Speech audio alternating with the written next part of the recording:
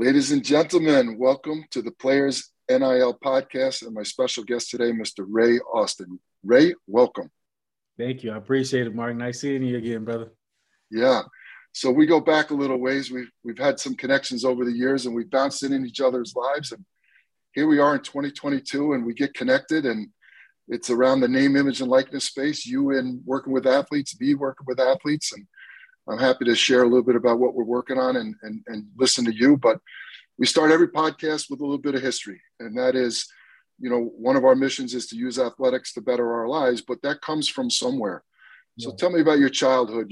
And there's two words that we use, right? One is sports, and that's kind of the fandom part. Grandpa took you to a game kind of thing. The other is athletics. Athletics is when you started to participate, right? So go with probably sports started first. So tell me a little bit about your heroic athletic and sports experiences.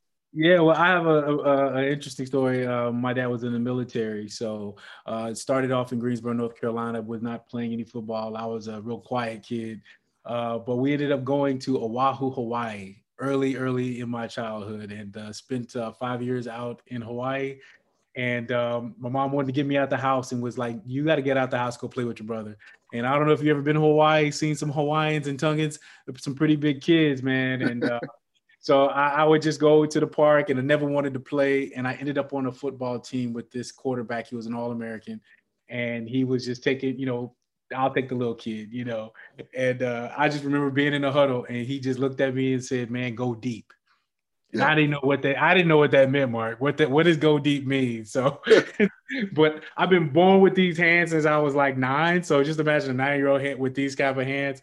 And, I literally just ran down the field for my life. And I looked up, the ball was in the air. I caught it.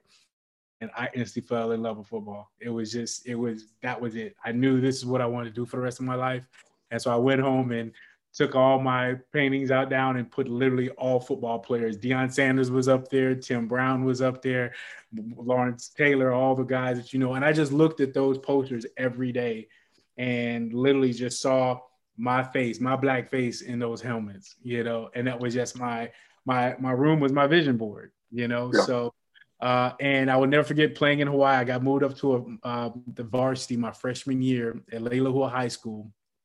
And it was this awesome running back there. He was an All-American. Everybody thought he was a football god. I looked up to him. He ended up going to West Virginia. And I'll keep that story right there. I ended up going to Oklahoma, and the football guys just looked at me and just blessed my life and put me at this amazing school. It was called Lawton Eisenhower. They were the number 2 team in the country, behind Donovan McNabb at Mount Carmel. And Mount Carmel ended up losing. We became the number 1 team after the 4th week. And we ended up winning out state championship, number 1 team in the nation. 10 of us went Division I, 4 of us went into the NFL. It was an amazing time there.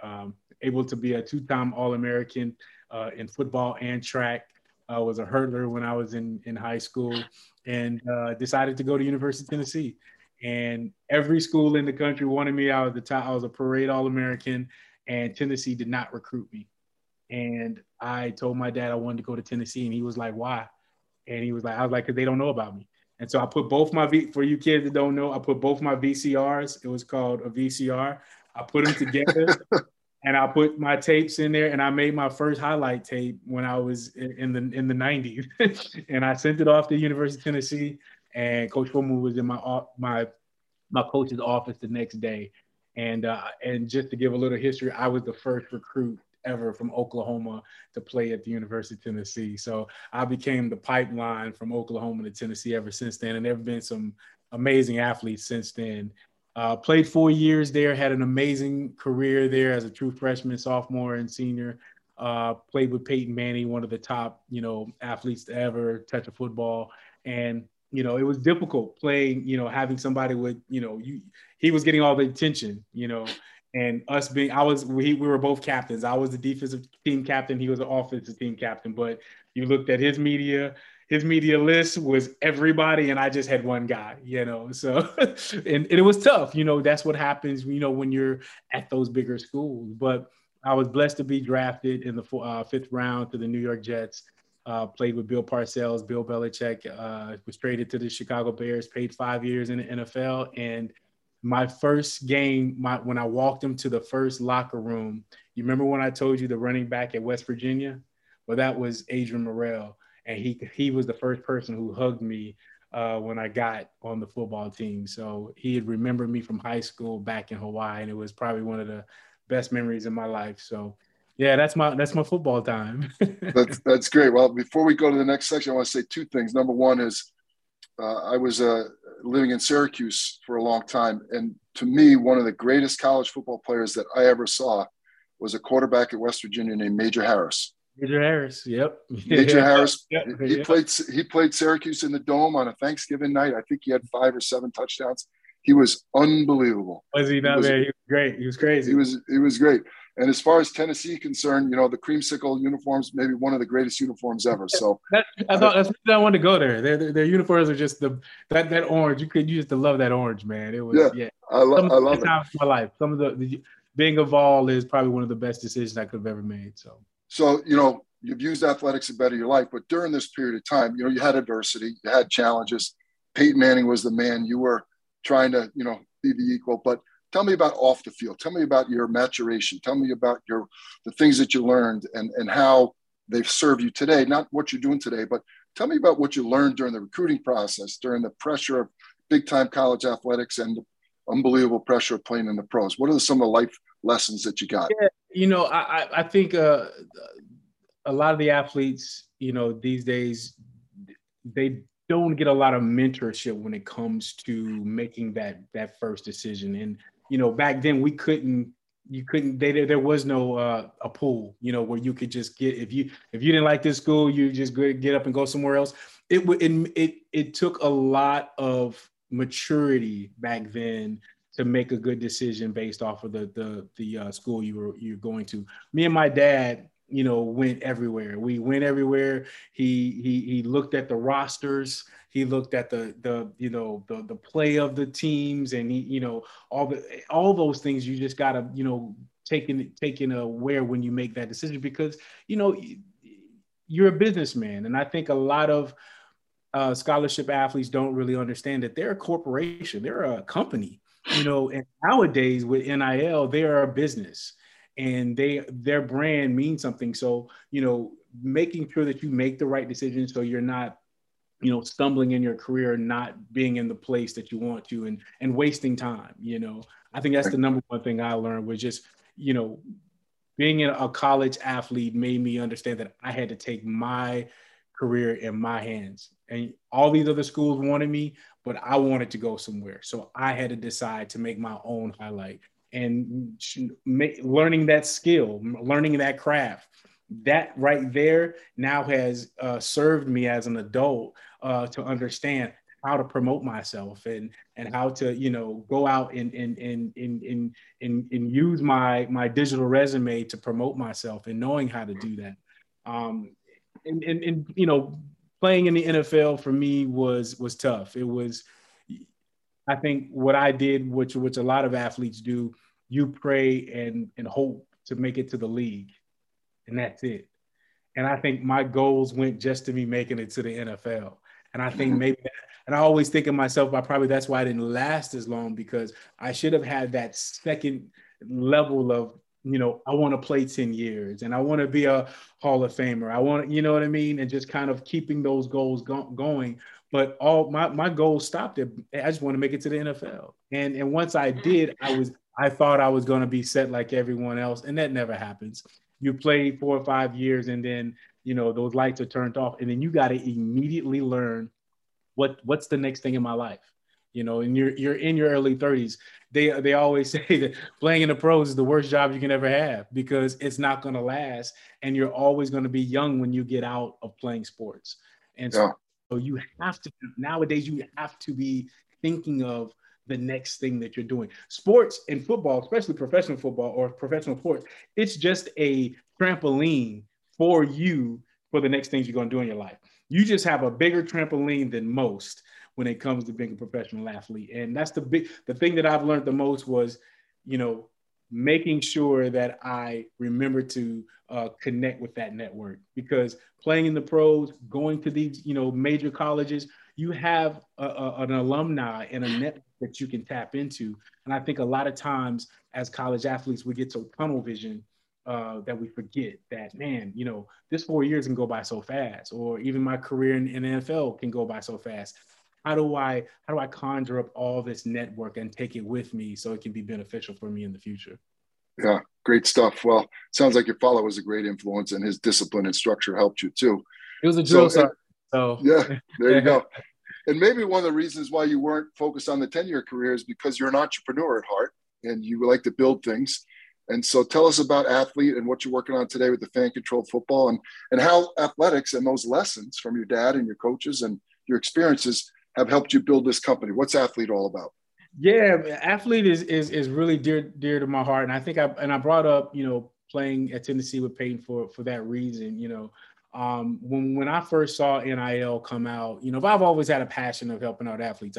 Let's just start there. Number one, the first thing I did when I got out of playing ball was open up a sports facility and trained over 2,500 athletes in trying to help them get to college and get to the pros. And then after that, I became an actor, and I opened up a talent agency to put athletes in commercials. So worked on a ton of different projects putting athletes in commercials. But when I saw the NIL, I knew what was going to happen. They were going to focus on the top guys, the top 1%, the top 2%, the guy that's going to get drafted, the two-time All-American, 5-star quarterback, and if you think about NIL right now, I think 49% is literally just focused on football.